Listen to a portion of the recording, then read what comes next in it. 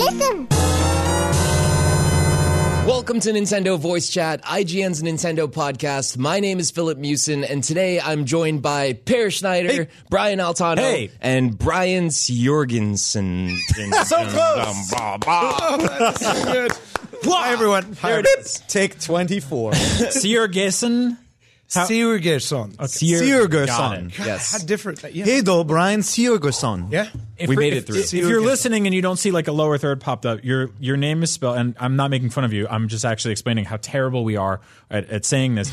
Brjann. So you and I have the same first name, but yours is adventurous. Right. You started misspelling it 1,000 years ago. And your last name is Sigurgeirrsson. Yeah. I can't believe we screwed that up. The son of Sjorger. It's so, yeah. But more importantly, it really is that. It is the son of Sigurgeir. So my dad's first name is Sigurgeir. Oh, okay. Oh, cool. You've insulted the out of my dad. Thank you. Like 1,000 Thor curses on you. welcome to NBC, everyone. Welcome to NBC, yeah. Yeah. Pleasure to have you here, Brian. No, honestly, well, if you don't know, Brian is actually the CEO and responsible for some of the greatest indie games ever to release on Nintendo consoles, in my opinion. The SteamWorld series, in particular SteamWorld Dig 2, which was a massive hit, not only in this office, but for Switch fans and, just gamers alike. So thank you very much for joining us here. We can't wait to pleasure. Right? Yeah. It's fantastic to be here. Absolutely. Cool. I'd just love to ask you some questions, pick your brain about, SteamWorld and the development process and just a little bit more about Image and Form as well. Go ahead. And I should say first, it's like it wasn't me that nicked a few of your amiibos there, Per. It wasn't me. They're not in my back. We talked about this. You can't touch I did notice that collection go from 600 down to 500. Oh, God. Yeah, he went to the bathroom. And what's missing? Detective Pikachu! So Brian, we'd love to know, what is it like to work with Nintendo and getting a game actually on the eShop? What's that experience like for a developer? It can be everything. I mean, like when we put out SteamWorld Dig, the first game, it was terrifying because the game had to sort of slide through lot check on the first try. If it didn't do that, lot check is the approval process for Nintendo. And does that mean they're playing it and they're like, it's great or no bugs, it's broken, or because isn't that kind of on you guys before it even gets to them? Yeah, but it's kind of hard, It's like there can be bugs in places where you're not thinking about looking, so with the first game, SteamWorld Dig, it really had to go through on the first try because we were totally out of money, and everyone had gone on vacation. So if there had been like a rejection email, there would have been no one to answer that. Oh no! Were they thinking like we got to go on vacation because this company's not going to be here when we get back? Or maybe I sent everyone on vacation. Oh. No, but it's... furlough. The thing is, like, Sweden stops in July, so we wrapped up... It gets so hot, right? Like about 15 degrees, and so you guys got to take time off. Yeah, people are, like, passing out in the street and stuff. So, no, but at the end of June, like, Sweden kind of... goes on vacation. It's not operating. So, like for 4 weeks, everyone is just off. You guys get a 4-week vacation? We get 5 weeks actually. How do you How do you make video games? That's amazing. Well, it rains the rest of the year. So so you stay in programming. Exactly. Got it. Yeah. So there's like about 2 days of nice weather. They're always in July. So you have to sort of be off then. And then when we got back, to our relief, we had passed through lot check. But it was not. There's sometimes indie studios that kind of live by the day, and so a delay by 2 months or something can be really difficult. Like some companies can't recover from that. No, right? exactly. We're not a AAA studio. I don't know what the term is these days. Is it triple I for a studio like us? Big indie? Triple I? That's good. Did you hear that? Yeah, okay. Yeah. So that's sort of... You guys... doesn't really matter. Telltale, I guess? Yeah. But the thing is that we have... we can't really come out with a game, say, in November. Like, if we miss... if we plan for the game to be out in August or September and we're not done, it's disastrous because we sort of have to wait until maybe... February to put that game out because there's just so much noise going on in the last months of the year. And so specifically, I mean, with SteamWorld Dig 2, which launched recently, which we adored, we could not stop telling our audience how great this game is. I genuinely love it. I 100%ed it. Even all the incredibly difficult stuff at the end, I was actually cursing on an airplane playing. It's the first game I recommend to anybody who says, I want to download a game from the eShop. I'm always like, this is the first one. Did you guys have a release date planned? We did. And then did you get it? No. It was, we don't like go for a specific date, but I'm really adamant always. I go in and say, okay, this game is coming out in August. There is no two ways about it. Right. And then it came out September 21st. So it's not bad. And so your SteamWorld Dig is for those of you who haven't played it, you should please go fix that right now. Your Switch can download games as you listen to this show. It's a Metroidvania. Yeah. And you guys launched within 2 weeks of a new Metroid from Nintendo. I know. So, I mean, that came to 3DS and this came to Switch. So I don't know if that was just happenstance, if that was sort of a magical, wonderful surprise that dawned on you guys, or it was a surprise. Let's put it that way. It was happy, and I mean, we it seems to always go that way. I mean, when we released perhaps our best game ever called Anthill, which is an iOS game that neither of you has played. It's a fantastic game. It came out in 2011. On the day that Steve Jobs died. Oh. So we come with the game, and it's like, and all the Apple media is, of course, full of the other news, right? Right. Yeah. And SteamWorld Dig is the lucky exception, because that's like Nintendo really came through for us and made it into a fantastic launch. SteamWorld Heist, we did everything. Everything happened too. I mean, just before we came out. Codename Steam came out. Oh, right. And I didn't see that game. Turn-based. Oh, my God. I didn't see that game first. I just read about it. It's that, okay, it's turn-based. It's, okay, guys, maybe there are other jobs that you can get. And then, like, with SteamWorld Dig 2, as you say, right, it's a Metroidvania comes out sort of right at the same time as Metroid, perhaps, like, the Metroid game. The Metroid herself. Right, exactly. So we were worried. That's scary. Yeah. But at least, I mean, this was kind of like the Metroid game you wanted to get on the Switch, right? So there was good news around that you had to go back to the 3DS to play Metroid, and so maybe that worked out well for the game, and people were interested. But I mean, calling it a Metroidvania is also kind of discounting that this game is very different, right? Yeah, Metroid is like there's a tunnel, there are hidden paths. There are no hidden paths here. It's like you dig your way through, you create tunnels, and kind of like in like games like Dig Dug, like a rock can fall on your head. So it's a very different game too. Yeah, it's a fair game. Let's put it that way. It's fair. Yeah. And so just kind of to add on to Philip's question, like when you're developing a game for Steam, I assume there are fewer restrictions. Like it's a little easier to get the game into the shop. Like how hard is it to get something through to the end with a Nintendo console? Yeah, I mean, if you can bear with me a minute, I'll tell you about I mean, the first time we got a game out on a Nintendo console was SteamWorld Tower Defense, a game that nobody has played, right? It came out in 2010, and now you can only download it on Nintendo 3DS. I think it's $5. Oh. Get it. It's a very, very simple effort.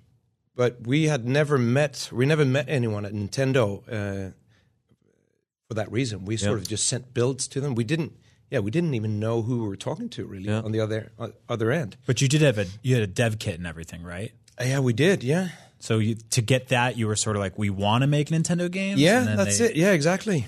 It's also a long time ago, so I can't really remember. But somehow maybe we stole it from somewhere and they made the game. But it's so we made that game. But like the first real deal was with SteamWorld Dig, where we had made that game for a few months, and we were starting to go broke.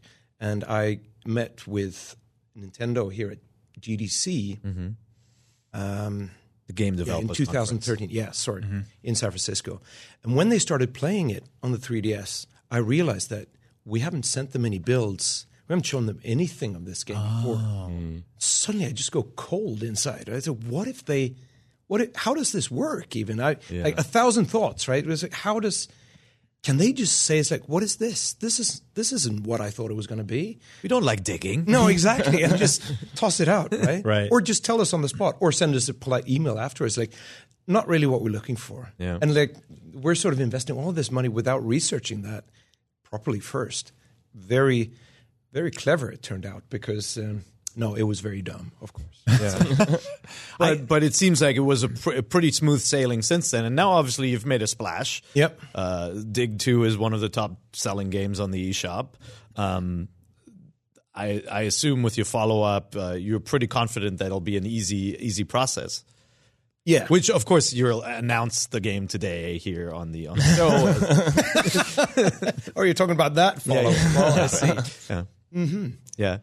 Pear's playing the long Suddenly, game I don't here. dare to say anything because I'll just say the wrong thing. Yeah, no, but the other thing, the other thing that struck me is like as a indie, you have the choice whether you put something on Steam first and maybe even try it in early access while you're still bug testing and stuff, or you can decide to put it on the Switch. Like, what drove the decision to put it like first on the Switch? Well, it's the relation to Nintendo, basically. I mean, if you put it in perspective, like in 2013, let's say in July in 2013, nobody had heard about Image and Form. And Nintendo decided to put us in a Nintendo Direct with this game that they didn't know if it was going to fly. Yeah. It was just that a few people at Nintendo liked the game and sort of championed it for us. And it was really brave of them to do that. And so, yeah, it was. It's an easy decision for us to. We happily call ourselves an indie. Right. We're proud to say that. No, I love that. And also, I mean, we really enjoy being compared to Nintendo because, and I of course, I'm not saying that we're as good as Nintendo, but that's where we want to set the bar. We want people to talk about our games, not like it's a really good game for being an indie. Yeah, there's always that. We get that a lot with our audience. We do it ourselves sometimes too, right? It's sort of like a handicap. Where people are just like, yeah, he's really great, But it's like for two people making a game, this is pretty good for that. It's like, no, it's a good game. Period. Exactly. Like, and that's just compared to other good games or great games. Like, and it's hard to do that. And I think with Nintendo coming out with something like their Nindies presentation, that's a pretty damn awesome like kind of cosign for them to be like, hey, these are our friends. Like they're gonna hang out. We're working on Marios and Zeldas, Splatoons and stuff like that. But in the meantime, we got this stuff, and it's them sort of giving you guys like this like push out, and I really respect that they handle it that way. So that's great. So you have a good relationship. So we're not going to go to E3 and Xbox conference. Here comes Brian, and it's like, we proudly announce SteamWorld Battle Royale exclusively on Xbox One. You're just trying to make me say things, aren't you? No, totally not. No, it's. But yeah, I mean, it's also personal. The people that work at Nintendo, I think they enjoy working at Nintendo. So you sort of form a long personal relationship, and they're really fine people. Let's put it that way. So we're really happy to work with them. Well, I'd love to know, like, the SteamWorld series and the whole franchise itself is very varied in different types of game types. Like Dig is obviously a Metroidvania style game, and Heist is more of like a, turn-based style game. What kind of games did you play growing up? Like, what were your favorite games growing up? Right. Well, it's like I'm probably old enough to be your grandfather. It's like you wouldn't believe that. I don't know. Per's grandfather, maybe. It's Philip's trick. He's actually twice our age. I'm actually older. Oh, really? I'm actually older than Per. Yeah. Well, so I grew up playing. I grew up playing arcade games, and that meant that your what do you call it? Like games that sort of were at hand, kind of limited, right? Right. You would be playing what games were on display in that cafeteria next to the school where the kids weren't supposed to go. And there I played Dig Dug for the first time, for example. And all those old games, like Tetris was played that there for the first time too, I think. And I enjoyed it. And the thing I enjoyed about playing arcade games was that like every game session counted. It counted. I mean, literally, it cost this much, right? Which was $100 when you were that age. Exactly. A quarter was like the most. Yeah, that was like cigarettes in prison. It's like this is big. This is a big deal. Yeah, it was. I have to kill a guy for this. Yeah, and so you sat there. It's like It's like, are my hands sweating? It's like, it was for real. Really, you sit there and it's like, I have to do better than last time. Like and it was magical too, because it was made by gods. Like these games that you could actually make games, you know? Who makes these things? Yeah. It's impossibly great, all of these games. And they were so varied too. Like so many, I mean, all the ideas come sort of from that time. Like these classical games are born at that time. And I'm standing playing them, and I'm not realizing that I'm playing games it's sort of like history in the making as I play it. So that was fantastic. I grew up playing that, and obviously, I mean, you mentioned Dig Dug right away. That's a game where you dig in the earth and rocks go shaky, shaky, shaky and fall on your head, or go on a dragon, right? Right. Yeah. So completely stolen comps. No, like Boulder Dash is another game that I played on computers growing up, where I kind of see the connection, but it's really interesting to hear you mention Dig Dug. I think the arcades were really awesome because, and you kind of get it with esports now, it was just this thing that was bigger than you physically. Yeah. Like as a small child, you walk up to this thing that was the size of an upright car that had Donkey Kong on it. Yeah. And you put money into it, and all of a sudden this screen showed you personally a thing that you could control. Yeah. I mean, I was like, that's so cool to be able to see that and then start being like, who's in there? Yeah. Like, what's inside this thing? Who made this? Yeah. It was just, exactly. It was impossibly great. How can you capture a person like that? Like you stand there as... your hands are sweating because it's so important, right? This session that you're going to have in this game.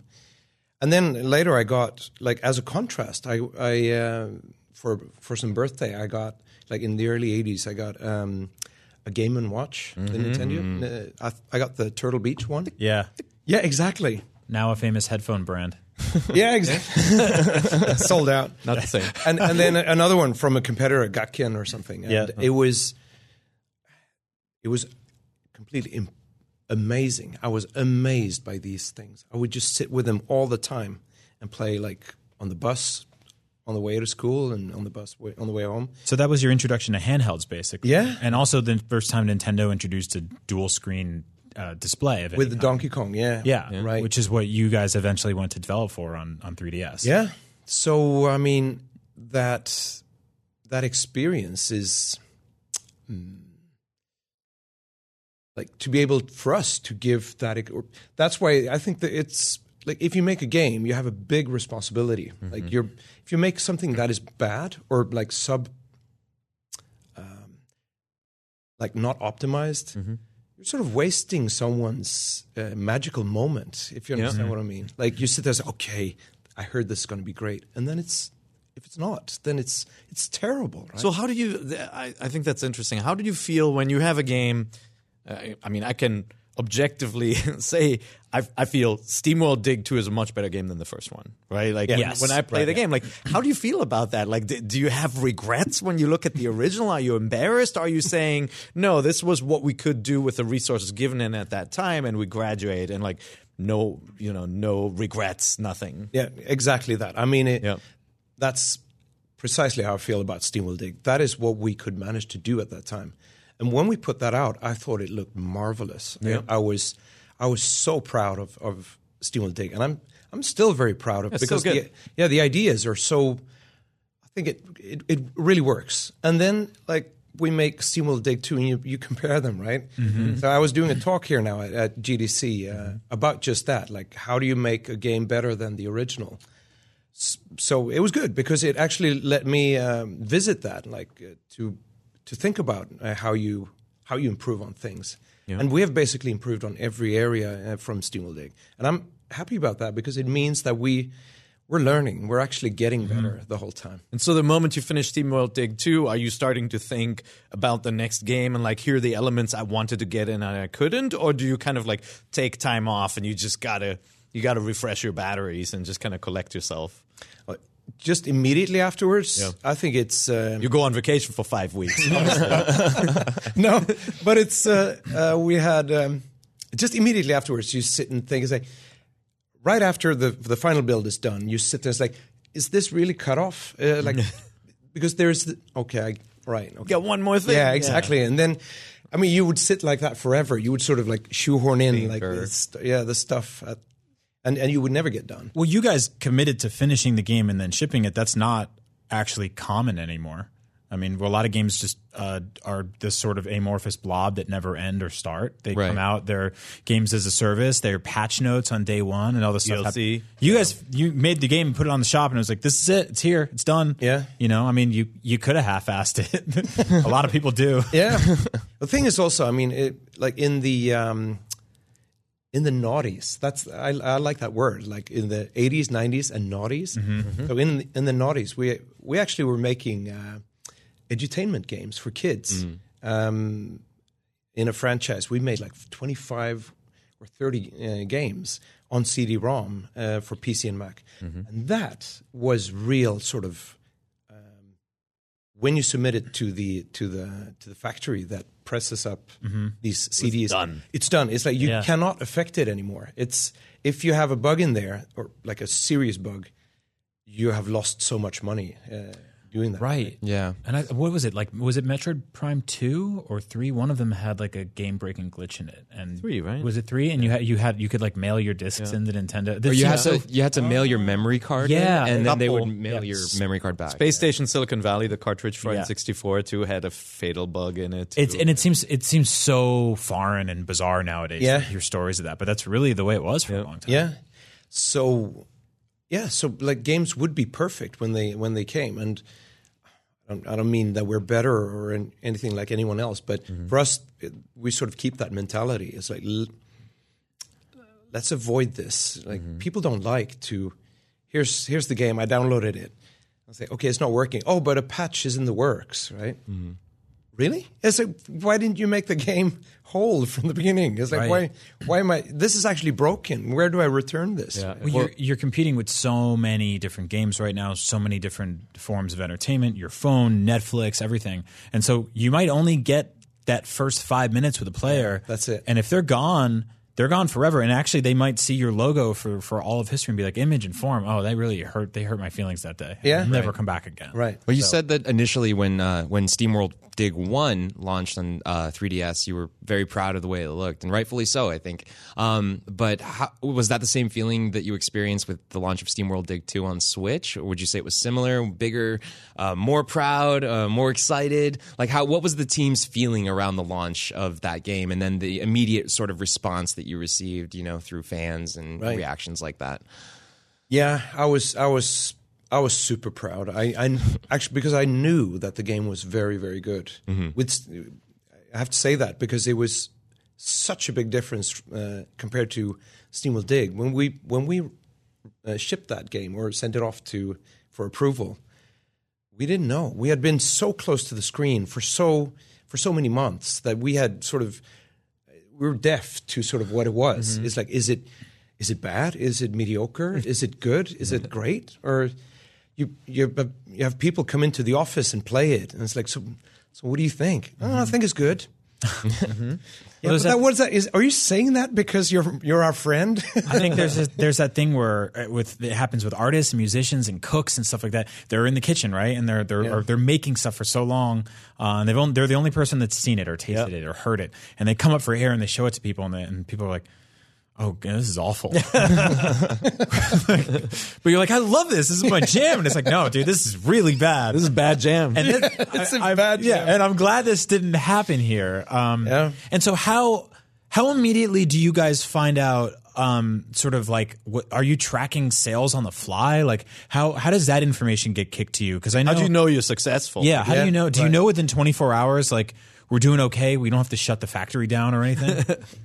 I'll tell you about that in just a second. But first, I'm just going to say that I have to just do a shout out to the game director who gets way too little recognition. Mm-hmm. It's like I'm always out hogging credit for everything that we do. So the game director for SteamWorld Dig, for SteamWorld Heist, and for SteamWorld Dig 2 is a guy called Olle Håkansson. Okay, and we know how to spell that immediately. Yeah. Perfect. Say that again. Olle Håkansson. Okay, he's just a genius, and he's sort of thanks, Olle.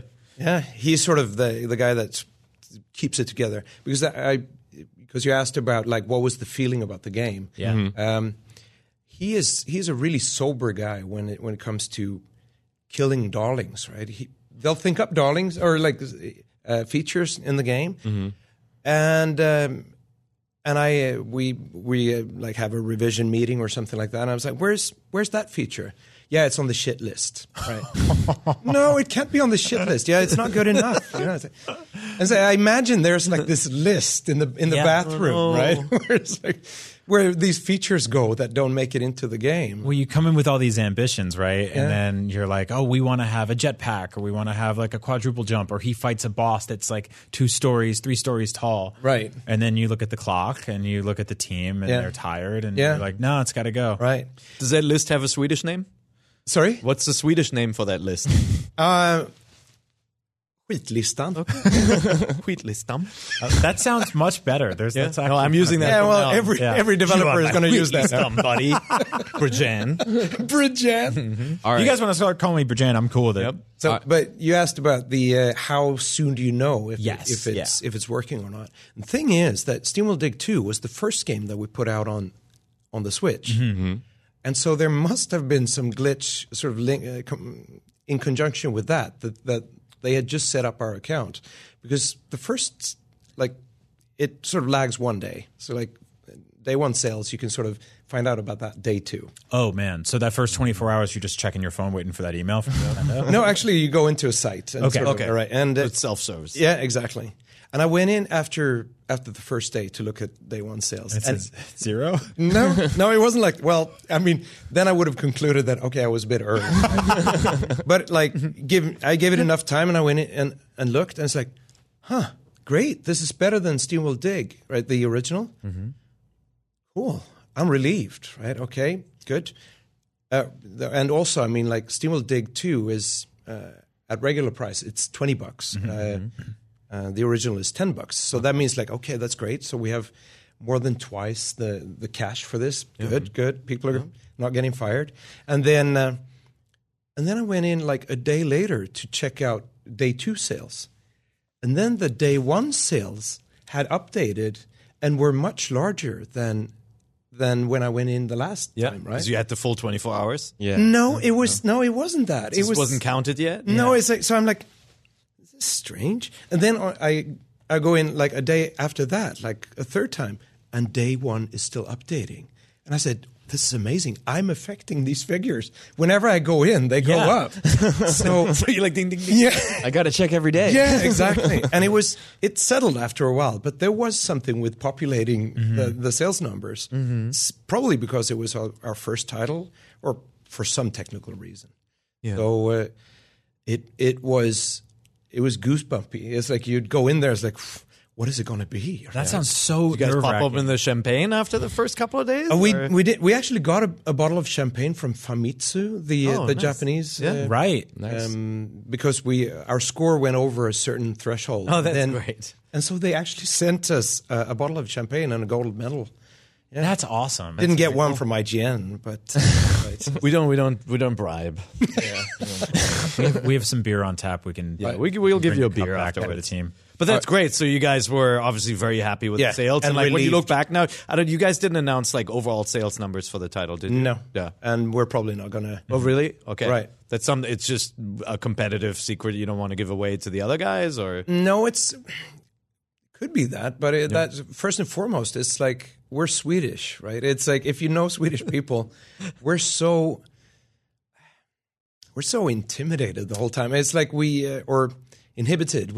If we say something good about ourselves, it's terrible, right? It's like you say something and say, I feel that. Like now I can do 30 push-ups, and suddenly it's like someone stabbing you in the back, right? And it's like that Lutheran sort of bad conscience. Like you shall not speak well of yourself. so you'll wait till some Nintendo earnings report, and then the number is going to show up in there, and and then people happy. can find out that way. Yeah. But it's like if I'm talking about it, just how are people going to react to that? Like it just. If it's bad, then it's like, oh, I feel sorry for those guys. And if it's good, it's like, you better buy beer next time, right? Exactly. Yeah. Well, I do have one last question for you before we move on. Who do we have to call to get a SteamWorld amiibo? Or I'm sorry, SteamWorld amiibos, yes, and SteamWorld characters in Smash. Yeah, okay. So, dear people, like, go online and tell Nintendo what you think. I mean, amiibos, definitely in Smash Brothers and so on. Do it. Just influence them. And, do it. Obviously, amiibos, that's up to us, right? We have to sort of, we can make the decision to do it. And it's just, again, we're sort of concerned about that. Are people going to buy it? Yeah. But with the Smash Brothers character, I mean, that's a really good point. Yeah, that's Nintendo. That's like Bug Sakurai. Right. But because your character has very different mechanics from other, Nintendo's own franchise characters or some of the third-party stuff, like just the, the drill mechanic, the kind of the hook shot and the climbing stuff could be really interesting. Yeah, and the pickaxe, of course, right? The jetpack. Yeah, the jetpack. Spoilers. So I don't want... Exactly. It's been out for a while. Yeah. Right. No, there are some really cool tools. Yeah. I think it would be I think Nintendo, that would be a great fit for Smash Brothers. Yeah. Very, very true. Happen, Brian. Mm-hmm. Yeah, all right. Let's do it. Come on, Brian. It's up to you guys. Come on, Brian. All the Brians in the world get together. Yeah. All right. Make this happen. Well, as we had mentioned earlier, yes, the Game Developers Conference, or GDC, is happening this week in San Francisco, and some of us from the office got to go. Brian Altano and I, yes, had a chance to go check out all of the Nindies from the Nintendo Direct Nindies Showcase the other day, and we have some things to tell you guys. Yeah. Let's go through some quick impressions of all the games we played. So I saw the presentation, like most people here, I saw the presentation online when they were streaming it. I felt like there were some awesome announcements and some games I obviously really like seeing return. But it wasn't like this kind of mind blown type presentation. It was like, oh yeah, these are all good looking games. Yeah. Same kind of reaction when you guys played it, or the presentation, I think everybody always puts lofty expectations on a direct. I think in this one, in terms of like, it's 10 minutes long, it's bite sized, it's sort of them just being like, here's all the cool stuff that you can play on Switch. I thought that was great, great messaging. But again, looking at a lot of it, surface level, it was a lot of sort of like 8-bit, 16-bit pixely games and stuff like that. And those all seemed to bleed into each other. And then we got to this event and I started playing them. And some of them specifically just completely blew me away. And I know that sounds like, it's just stupid video game journalist speak. movie poster line. Yeah, blew me away. Was blown away. But really, I wanted to talk first. Should we talk? You want to talk about Travis Strikes Again? Yeah, let's just go in order. You go first. So right then, let's Travis Strikes Again, No More Heroes. Obviously, it's not the sort of No More Heroes 3 you're expecting. It's a spiritual successor to that, developed by Suda51 and Grasshopper. Suda was on Up at Noon this week in the studio, so check that out. And I got to play with him, split screen with 2 Joy-Cons. Which super jealous. I played too, but I played all by myself. Did not get to play with Suda. I gotta look that up. How is it though? So it's really fun. We only played one of the games so far, and it's sort of like a hack and slash beat 'em up style game where 2 characters are running through this kind of glitchy matrixy hallway and using different special attacks to beat up bad guys. You fight waves of enemies and then a boss, and then you team up together and beat him. And it's like it's not nearly as deep as something like even some of the combat in the No More Heroes games, but I found it really fun knowing that this is just one of the many, many games that are going to be in this collection. So it's like a total variety game. Yes. Like, not WarioWare small, but like smaller kind of segments. Yep. I assume of kind of varying quality. And it had that thing too where you have your beam katana, which is your lightsaber, and it runs out of juice, and then you click in the stick and start shaking it, and both of you look very goofy doing that. And it's pretty and it's fun, and it's like, it doesn't look like anything else on Switch, so you can see it here if you're watching the video. It feels a little bit to me like Fury, but with like actual like enemy encounters in between the boss fights, because there are bosses in this game too, which are really interesting. But yeah, like what Brian was saying, like the main mechanic itself is like the beam katana, and you're going through hacking and slashing with enemies. You can play with single Joy-Con, right? Yeah, and so each one of the face buttons works as a different attack, and then hitting it with another button lets you do like a special version of that attack. And then you can use the shoulder buttons too. So it's getting a lot out of the Joy-Cons, which is pretty smart. And the art's cool and the music's really great, and it doesn't really look like anything else on Switch. Obviously, again, it's not No More Heroes 3, but I want to see how this thing pans out as a full collection, because this is very Twilight Princess there. I know. Weird glitches and all the bloominess. The fences. Yep. It's really cool too is throughout the game, Travis, you can actually switch his shirt. and he wears like the logos from different indie games. Yeah, like he's rocking a Hyper Light Drifter shirt at some point, which is really cool. When I met Suda at PAX last year, I gave him a Shovel Knight pin for his jacket because they're working with those guys in some connection. So that's the cool thing about this. It's sort of a love letter to indie games and kind of a mixtape of a bunch of indie games as well. There's a Hotline Miami themed section. So yeah, I'm really interested to see how it all pans out. Apparently, it just works all into one continuous story. So Travis is basically jumping inside games within a game. Suda's always been a big fan of like games that you can play inside other games, which is if you look at something like Geometry Wars, that's basically how that started. So yeah, let's see how this pans out. It'll be out this year. I can't wait to play it. Very cool. You didn't get to go to that presentation, Brian, did you? I didn't. No, yeah, I've been in meetings all the time, but I gotta say I love the aesthetics of this game. Yeah. It's really fluid and beautiful. A wacky series for sure. And then you played The Messenger. Okay, so I have to gush about this real quick because this might be my favorite video game demo I've ever taken at an event. Oh, wow. What? And again, I sat down thinking this is a very straightforward 8-bit style game. It takes a lot of cues from stuff like Ninja Gaiden, like the original NES versions. If you look at it here, it's a pretty straightforward game. It right? looks like Ninja Gaiden. Right? Yeah, it's a simple hack and slash game. Where this game gets deep is that you are a messenger and you are given a scroll that you have to bring to the end of this game. If you're just running through the game, you'll have a good time playing it, but there's also this thing called cloud kicking or cloud jumping, which is basically this double jump that you get from slashing enemies or things in the environment. So speedrunners are going to really latch onto that because it's super cool.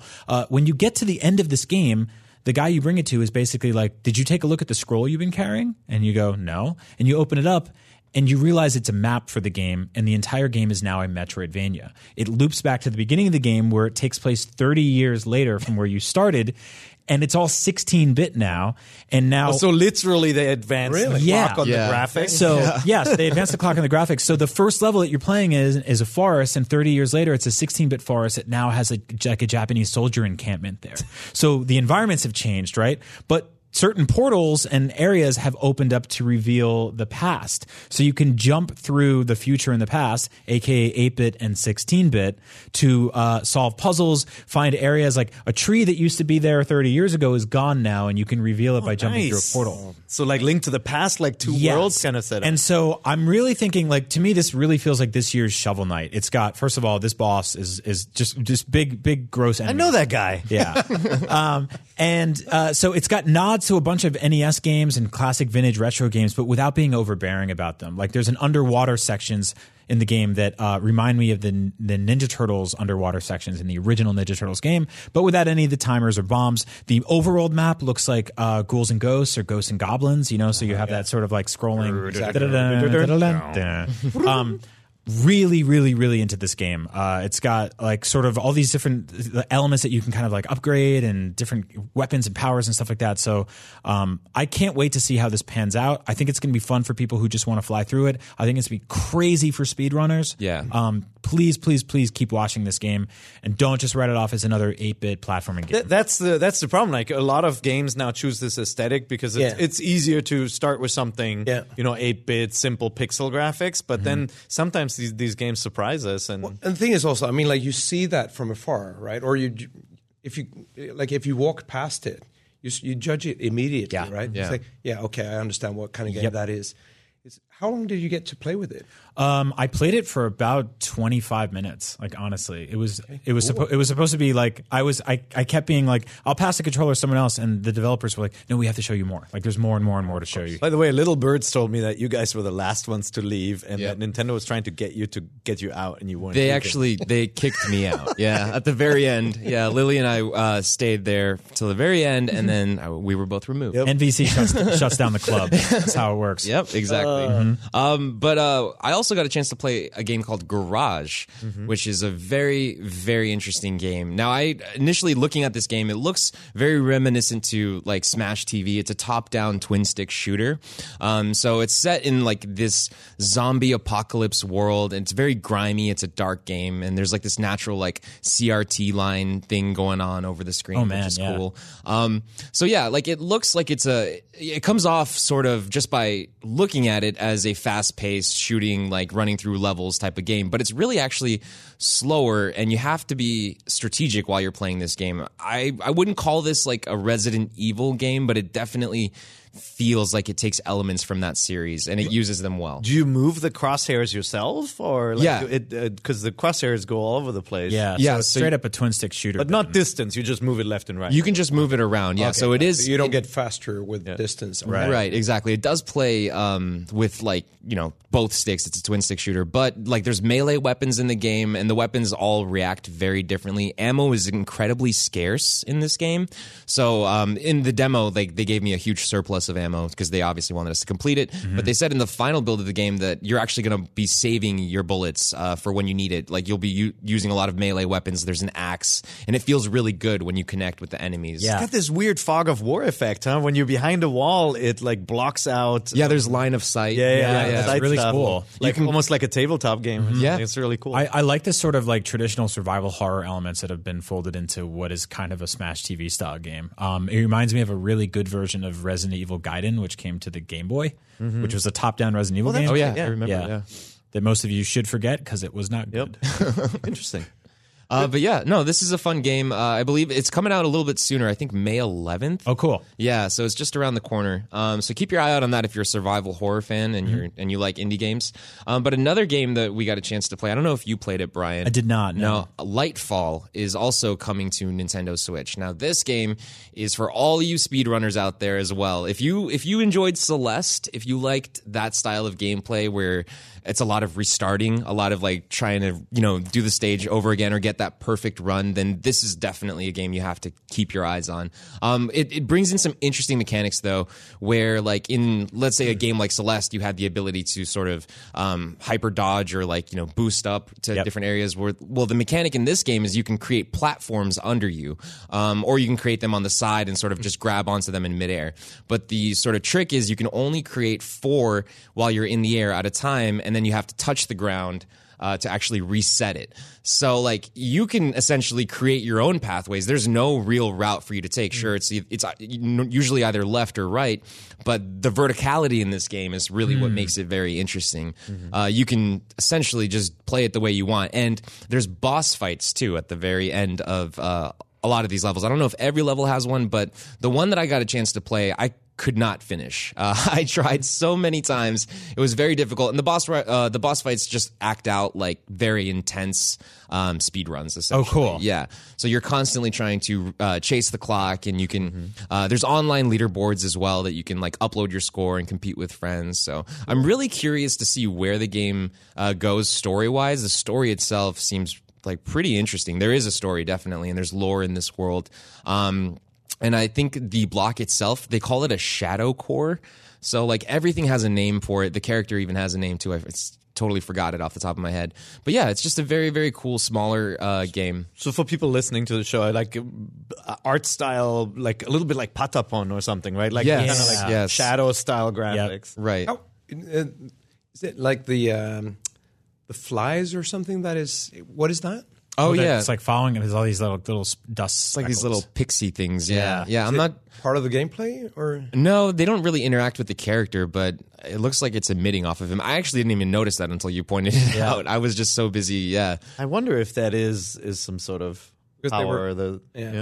Maybe they create the blocks. Yeah, this looks fun. Brian, did you get to play a lot of like Switch other indies? Do you guys have time as a dev team to ever like look at what the other guys are doing? The thing is, like I've got a pretty big family and stuff, and so I never get to use my TV for one, like in the living room, and Switch has a solution for that. No, it does, but I've only been playing like Mario Odyssey actually, and then just very much bits and pieces. Like for me, it's much easier and much more relaxing to just talk to the guys and girls in the office because they play so much. Yeah.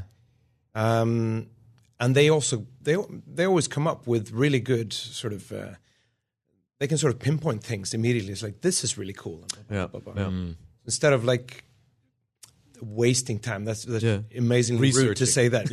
But they do the research. Oh, that's awesome. And I'm working next to, Julius, who is our community manager at Image Forum. He's just encyclopedic, right? You can ask him anything. He'll have dates for you. 30, 40 years back. Yeah. Very cool. I got one more game I want to talk about before we move on to the last segment of the show. And is it Bomb Chicken?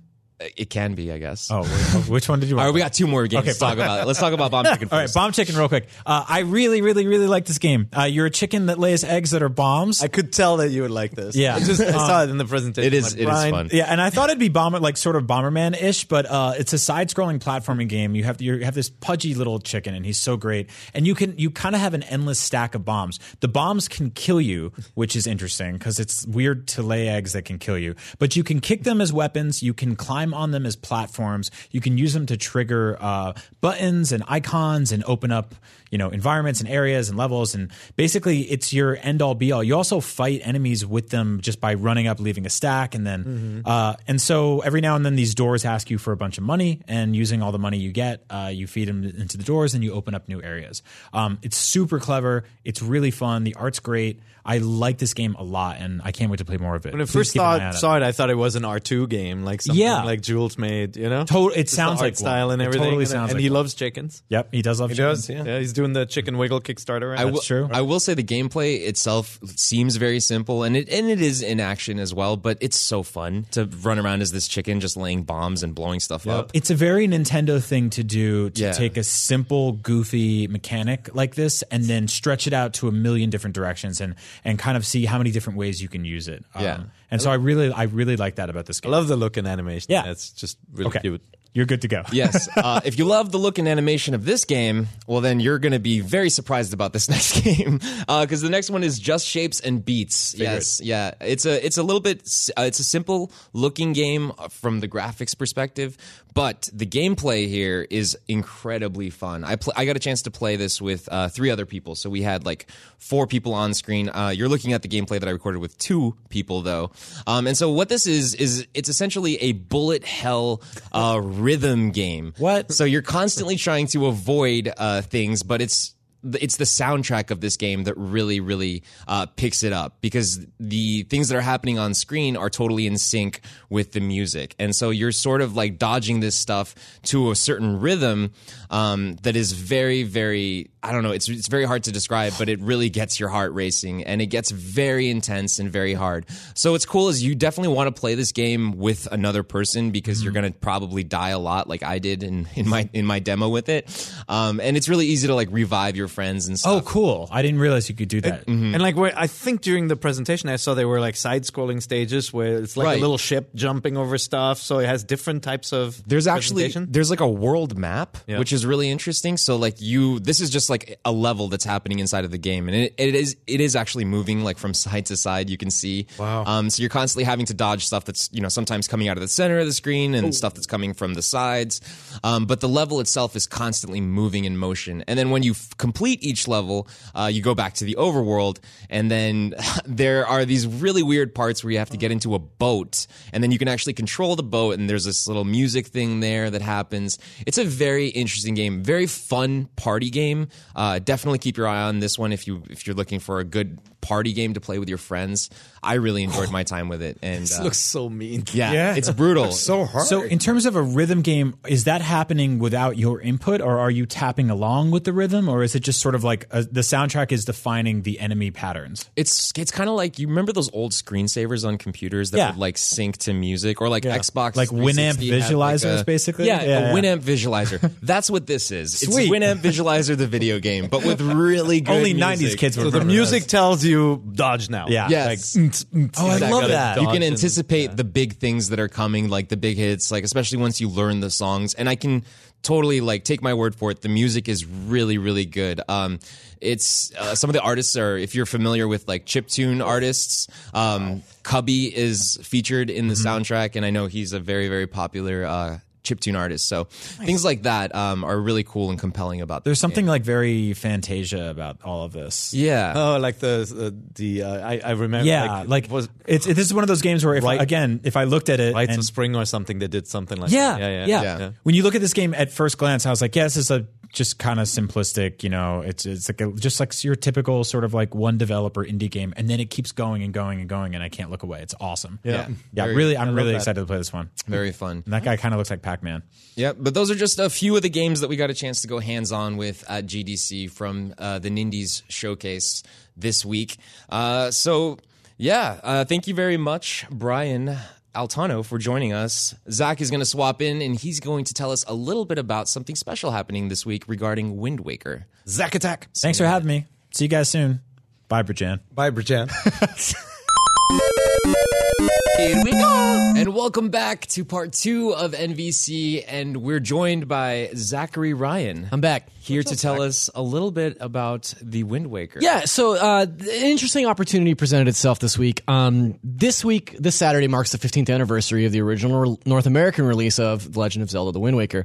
Those of you that are fans of the show know that it's my personal favorite game of all time, and I thought that this would be sort of a great impetus to start something that I've been kind of kicking around with you guys for a while, kind of looking back at big Nintendo releases for each week of that week, right? So March 24th marks the release of the 15-year anniversary of The Legend of Zelda. So I've got a little bit of a history lesson, and then I kind of want to talk about what we thought about the game at the time, what we think about it now. Try to keep it tight, but let's jump in here. So this is the 8th game of the Legend of Zelda series, and I'm not counting Four Swords Adventures in this case.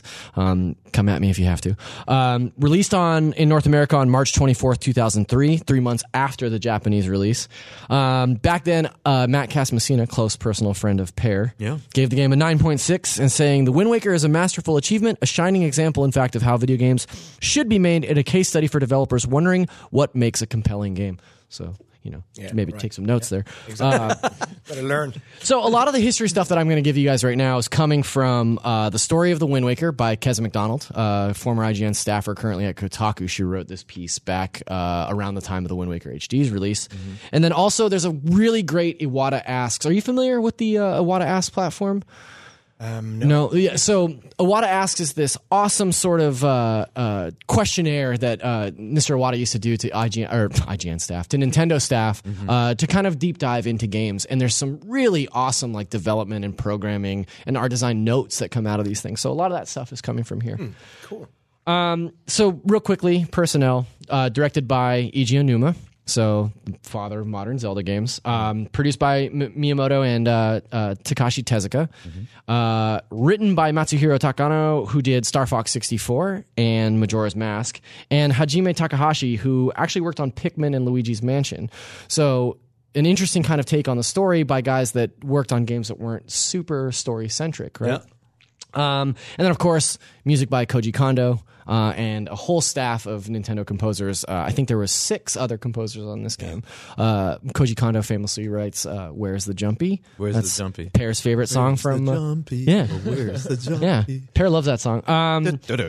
So the production for Wind Waker actually began back before Majora's Mask shipped.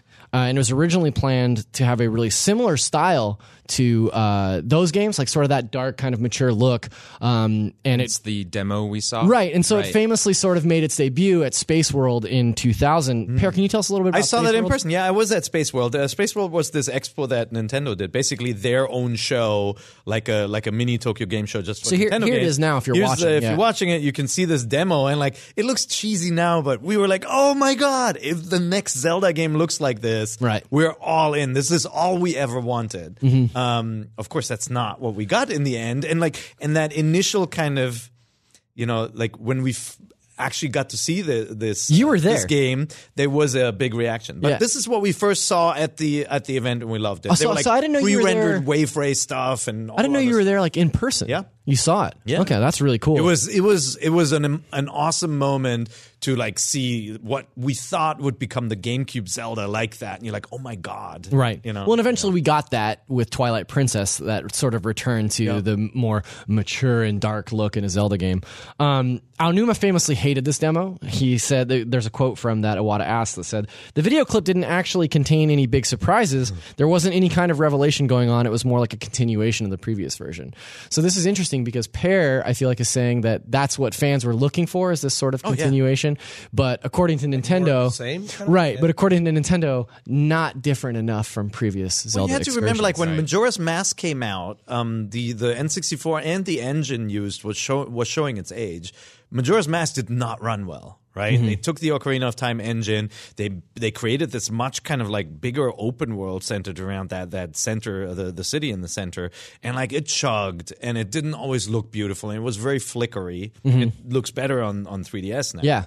And so we were saying, oh man, if they can just use this kind of like dark tone and more mature style from Ocarina of Time with grown-up Link on the GameCube with these beautiful graphics, we're gonna lose our minds. It wasn't like, hey, let's get this exact same game again, because Majora's Mask was already so different. Yeah. But we wanted that like evolution in graphics. But we would come to find that Zelda would follow that same sort of formula for the next few games, right? So it was around the time that Aonuma was kicking this idea around that production shifted, thanks in part to Yoshiki Hirahana and Satoru Takazawa. I know I'm butchering these names. Takizawa, no, you got Are you just cringing over there? I feel like all right. good. Thank you. It's beautiful. So these two gentlemen presented Aonuma with early drawings of toon versions of Link and other Hyrule inhabitants. In fact, I have those drawings. If Andres wants to bring those up here, you can see the original sketches that they did. So there's Toon Link and a Moblin, or is that a Moblin? Yeah, that's Moblin. These are the initial images that were presented to Aonuma-san that said, like, hey, this is the direction that we're thinking about going. I mean, super close to what we got. Yeah. Especially the Moblin design, that is basically it. Whereas, like, Link, they definitely tweaked the eyes. Of course, nowadays, if people had seen this character, everybody would have said, Link is a girl. It's confirmed, right? Right. Is he not a girl? I thought Link was the girl the whole time. No, that's Metroid. Oh, my bad. But it's kind of close, though, Yeah. right? I mean, Very close. Yeah. it's not far away. Yeah. Hair and the crazy dangly sideburns, everything. So one of the gentleman who drew these images, Hirahana, he credits a lot of this look to his mentor, Yoichi Kotabe, who we know did a lot of box art and instruction manual illustrations for Nintendo. Famously, he did the designs for Super Mario Bros. 3, Super Mario World. That's all Kotabe's work. Oh, okay. But before he was at Nintendo, he worked at Toei, which is a Japanese animation company. Right. You familiar with Toei? Yeah. Yeah. Mm-hmm. Specifically, he worked on a film in the 60s called The Little Prince and the Eight-Headed Dragon, which, if we want to roll that B-roll here, if you're watching at home, you can see this trailer for this film from 1963, which is just dead on, looking just like the Wind Waker. It's awesome when you see the expressions on the character close up, like just the face and the look at the eyebrows and everything. It's so Wind Waker looking, and it's such an interesting, or the other way around. Like, it's such an interesting look because this is such a time and a place for animated films from Japan. Like 60s and 70s, a lot of anime looked like this, and then they sort of got away to the more familiar stuff that we know today. But this is a very distinct look, and I think like even the fire and stuff is very representative of what you would see in Wind Waker. So a lot of Toei animation borrowed for the Wind Waker's design, but a lot of people specifically point to this film, and I think it's pretty easy to understand why when you're looking at it in motion.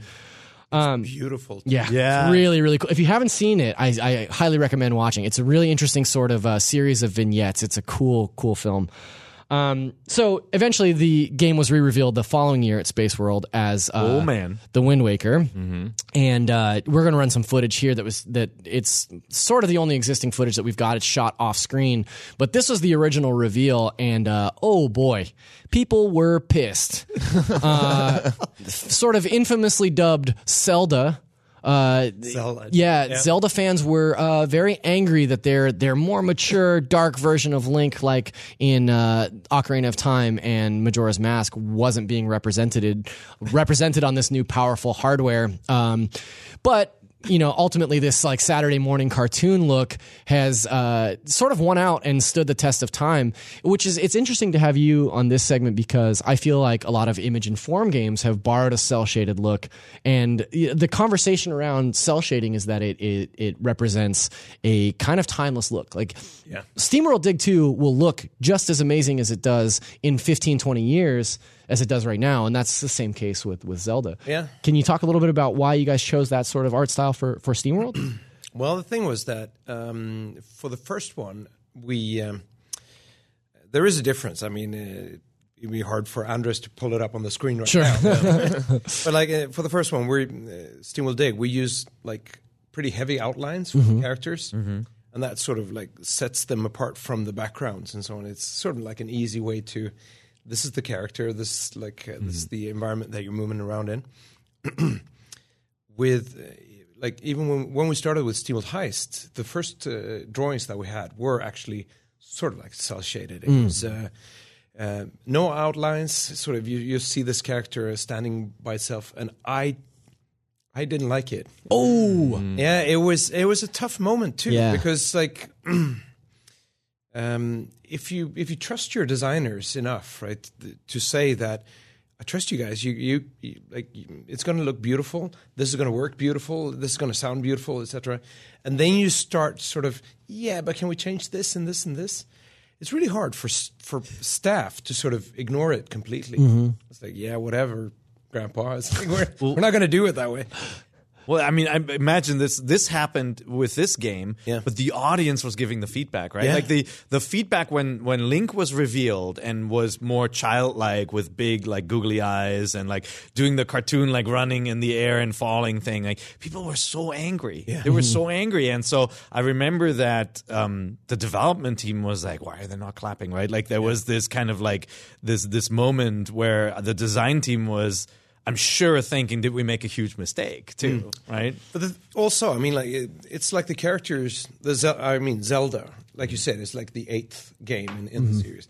The character doesn't really belong to Nintendo anymore. It's like, it belongs to the players. yeah. And they grow up with this. I mean, 8 games, like it's a fair chunk of time. Right? Yeah. So you have grown accustomed to it, and you demand that it's Perfect. It's what you remember. Yeah, right? exactly. Yeah. It's supposed to look like. And I think that there's some sort of like weird disconnect between the narrative and the gaps that your brain fills in when you're playing those earlier Zelda games versus what the actual concept art looks like and stuff. Because in a lot of gamers' minds, like mine included, like when I think about the fantasy world of Zelda, it's sort of a dark fantasy, you know, especially like Zelda 2 and Ocarina of Time, Majora's Mask.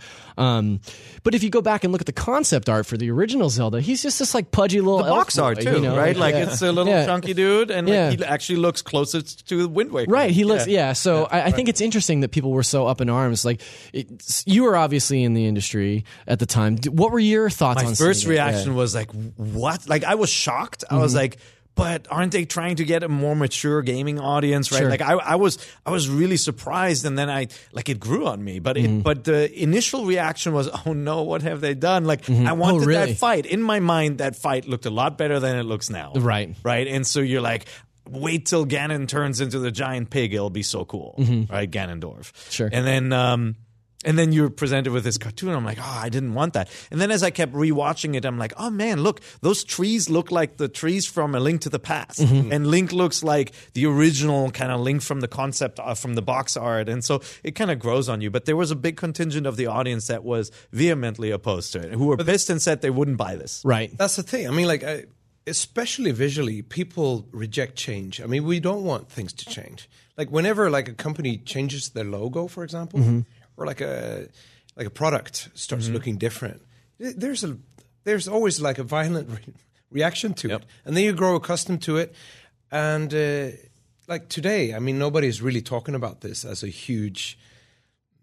It's still not making people angry, is what you're saying, right? Exactly. Right. So, like, as a 16-year-old animation dork in high school, when I saw this reveal, I was all in from the get-go. You know, like being a Saturday morning cartoon guy and seeing this, how fluidly it ran, was just like, oh, this is amazing. Like, this But had is you exactly... played Ocarina of Time before? So then? that's actually an interesting thing, because Wind Waker, the visual style of Wind Waker, was the sort of impetus for getting me into Zelda. I had played A Link's Awakening 100 years prior, and really enjoyed that. But this game got me so excited to play a Zelda game that I ended up going back and playing Ocarina, Majora, and Link to the Past sort of back to back to I think back. that's the key difference. Yeah. Like people, you know, the character had evolved in people's minds, and so suddenly we got this like record scratch, go back to the beginning. I bet you're wondering how we got here. Yeah. See, I remember being like, I think I was 10 years old maybe, when that original like GameCube demo of the more realistic Link, more mature Link came out. And I remember actually seeing Wind Waker and feeling opposite of how you felt, Zach, like just disappointed, more like, oh, really? Here. And I was only like 10 years old. I wanted that more mature look. But lo and behold, after playing it, it ended up being one of the most like emotional experiences I've had in video games. You know what I mean? Like, I don't think we're covering or we're going to spoil anything for anyone out there. It's a 15-year-old game. If you haven't played it by now, I mean. But like when you get to like Hyrule Castle for the first time and you sort of like realize like what's what's going on. To me, we did a list of top moments in gaming, and last year, and that was one of one of my most favorite moments in all of gaming. When you pull the sword out and the color spreads throughout the castle, like such a cool moment. Totally. Do a frozen in time place. Yeah, so black cool. and white was so cool. Yeah. Too. So game eventually ships in 2002 in Japan, 2003 in the States. It was at that time the GameCube was not performing super hot, and the general rumor is that this game and Super Mario Sunshine were sort of rushed out the gate because Nintendo was saying things like, "Hey, we need to have two heavy hitters on this platform because right now it's not selling super well." And as a result of that, so it wound up. This game got cut quite a bit. We lost 2 full dungeons that actually ended up in later Zelda games, and instead they replaced those dungeons with the Triforce quest, which is terrible and bad. In the original, so if you play the remake, it actually got fixed. Right. It got changed. Yeah. The original was a little bit like the game almost ground to a halt if you hadn't taken some of those side quests before then or found some of the pieces. It became a chore. Just grinding for rupees and trying to track down Tingle's maps and stuff like that. And I think that the HD version that came out several years later really made that a lot more succinct and fixed a lot of those issues. And fixed the travel Fixed the element. sailing, So you can do fast travel. Yep. We talked a little bit about the look and what we liked about it, but I also wanted to mention a couple of things that I really dug about this game and kind of get your opinion. The revamped combat in Wind Waker, the idea of a parry that allowed you to flip around behind enemies or use the grappling hook to steal things from enemies that were coming at you. I thought that was really interesting. It's a quick time event done right. Like when you're getting attacked and you're waiting, you're leaving yourself open. The A button flashes, right? It gets that little the starburst around it. If you hit it at the right time, he'll roll around the enemy when you're locked on. Right. Rolls around the enemy and slashes the enemy from the end. It feels really satisfying. Yeah. It just feels really good. And then later it becomes a gameplay element where you have enemies When who you're are taking armored on from the dark front, nuts, yeah. but they got little leather straps on the back, so you roll around, go chick, cut, and then the armor falls off. Right. Like that was a really good combat system, and the flip over the top right too, and to take off the helmets and things like that. I think it's also probably the most cheerful post-apocalypse we've ever seen. true. I feel like SteamWorld Dig is also sort of a cheerful post-apocalypse. Yeah, right. And this game is very similar in the same way in that there's been this catastrophic event, but people aren't necessarily bummed out about it. Right. It's enough time has passed that they're sort They of don't getting on remember. with life. Exactly. They don't. Yeah. Yeah. it's like in your world, like the robots are cool with it, right? Yeah, they're totally fine with it. I mean, and they wouldn't. Yeah, probably weren't sad at any point, right? Right. It's, They're robots. yeah, they're robots. I feel like sorrow is programmed into some of those robots in your game for sure. Yeah, well, Yeah. they have a little bit of sorrow or yearning, Right. and stuff. But So not over the ability to kind of be the dominant race on No, exactly. Yeah. That's sort of they're not wired for that. Right. My robot felt sorrow whenever my bag was full and all these diamonds popped out. Right. Yeah, That thank you was- very that much was- for that. That's when my robot Sad felt moment. the most sorrow as well. Digital tears everywhere. The last thing that I want to talk about before we kind of close up shop, and I'm sorry, I know we've already gone over here, but this game very closely connected to Ocarina of Time narratively. Sort of the first game to acknowledge that other Zelda games had come before it, and kind of kicked off this idea of. I know that you're familiar with this too. I'm sure the timeline theories and the multiple timelines and this sort of debate about what Zelda games happen when, and the kind of thing that makes Miyamoto-san roll his eyes, but gets like Zelda geeks like myself and Philip, talking about like, oh, where does this fall in the timeline? That is so cool. Yeah. That is so cool. And it's a curveball in this game because you didn't expect Wind Waker to connect to Ocarina because the art styles are so different, right? You're expecting this to be a standalone game. First of all, mechanics-wise, it's the only game at that point with a boat where you like travel around, whereas like Ocarina and Majora, Ocarina had all this horse stuff in it. Majora had all the kind of King of Red Lions, the sailing, turning into different characters like a Goron, and so this game felt like a new story, a different story, and then you find Hyrule Castle, you're like, Wait, what? It's all there. It's all the same. You the legends are real. Yeah. You bastard. Yeah. So obviously, the big question here is since the HD remaster came out in 2013 for Wii U, when will we see it on Switch? Would you guys be interested in having a Switch version to take on the road? I feel like that's probably a silly question to ask to this crowd.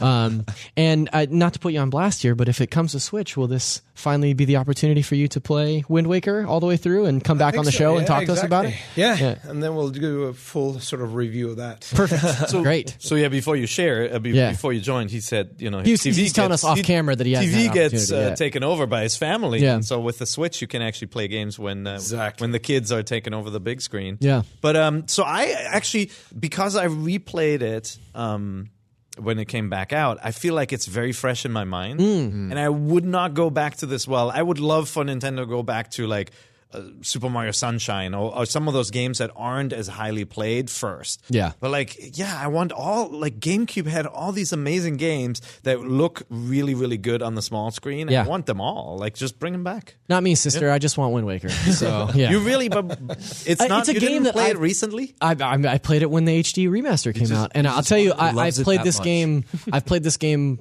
top to bottom. I think probably more times through than I've played any other game, and I've definitely played it more than I've played any other Zelda game. It is my favorite game, and it's because it's the most charming, most personable version of Zelda that I think exists. And it's the first game where each weapon had a really unique trait to it, right? That's true too. Yeah. The hammer did different things to the enemies than the sword, and like the swinging of the rope, you could steal things from your opponent. You could steal enemies, or steal weapons from enemies. I mean, No, it's an amazing game. I love that. But you don't want to play it again. No, I just want to play other things first. I want to play SteamWorld Dig 3 first. Yeah. I mean, I'll play that as well. Work on it. There were plenty of people that did not buy a Wii U that did not get a chance to play Wind Waker HD. Yeah. Right. I'm not going to name Now names. have a Switch, but please don't name any names. But you guys have done some re-releases too, right? Like SteamWorld Heist, for example, and SteamWorld Dig 1 are available on Switch. Yeah, I was just thinking about that. I mean, for us, it was when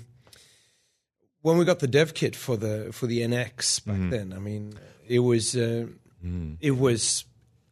before that meeting, or they had a word for it. It's like we were being disclosed. Yeah, that was the word. Yeah, and before we sat in a cafeteria nervously with a cup of coffee, talking to a Nintendo guy that we know, and I was sort of asking him, so in which order should we do this? Like, wouldn't it be best if we bring SteamWorld Dig to the Switch first? Yeah. And they said, it's probably better if we go with new content, because that's how we're going to go. Mm. And I agreed with that. I thought it was really good. And also gave us sort of an opportunity to blow it open for ourselves. Like, here comes Dig 2. It's a fantastic game on the Switch. If you like that game, then you should get back and play the older titles. Sure. I'm curious to see how Nintendo's going to do, because the Switch is such a success, right? Yeah. What if they would just bring back all like catalog games? Yeah, Well, and I mean, by Bayonetta 2 and 1. Sure. Right, Yeah, came that's back. happened. And it could have, they didn't wait for Bayonetta 3 to come out, so they right. did it the other way around. That's yeah, true. some learnings there, but I mean, I'm glad that Dig 2 came to Switch first, because I hadn't had an opportunity to play the other SteamWorld games, Right. and so I played through SteamWorld Dig 2. I immediately started over and played through it again, and then when 1 and Heist came to Switch, I played those as well. So Right. it totally introduced me. I think in that case they made the right call, because it introduced me to a franchise that I wasn't familiar with, with a game that totally blew me away, and then allowed me to go back and be like, oh, here's what I've missed. Right. So yeah.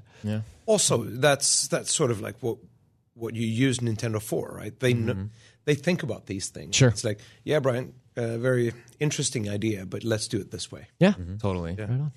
I would take a Zelda collection, though, that includes it. Ooh.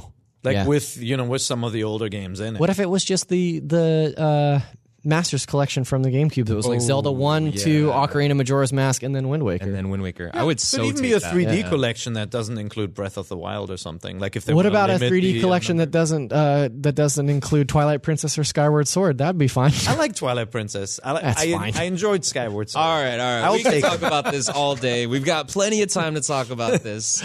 Oh, man. Thank you very much for joining us, Brian. Thank you very much for having me. all the way from Awesome. Sweden. Yep. Yeah. Thank you. Very cool. And have a great rest of your GDC as well. well. Thank you very much. Cool. And thank you guys for tuning in with us this week. We are a weekly show on IGN.com, but you can also catch us on YouTube.com and your favorite podcast listening services. So definitely make sure you're subscribed if you haven't already, and we will see you next week.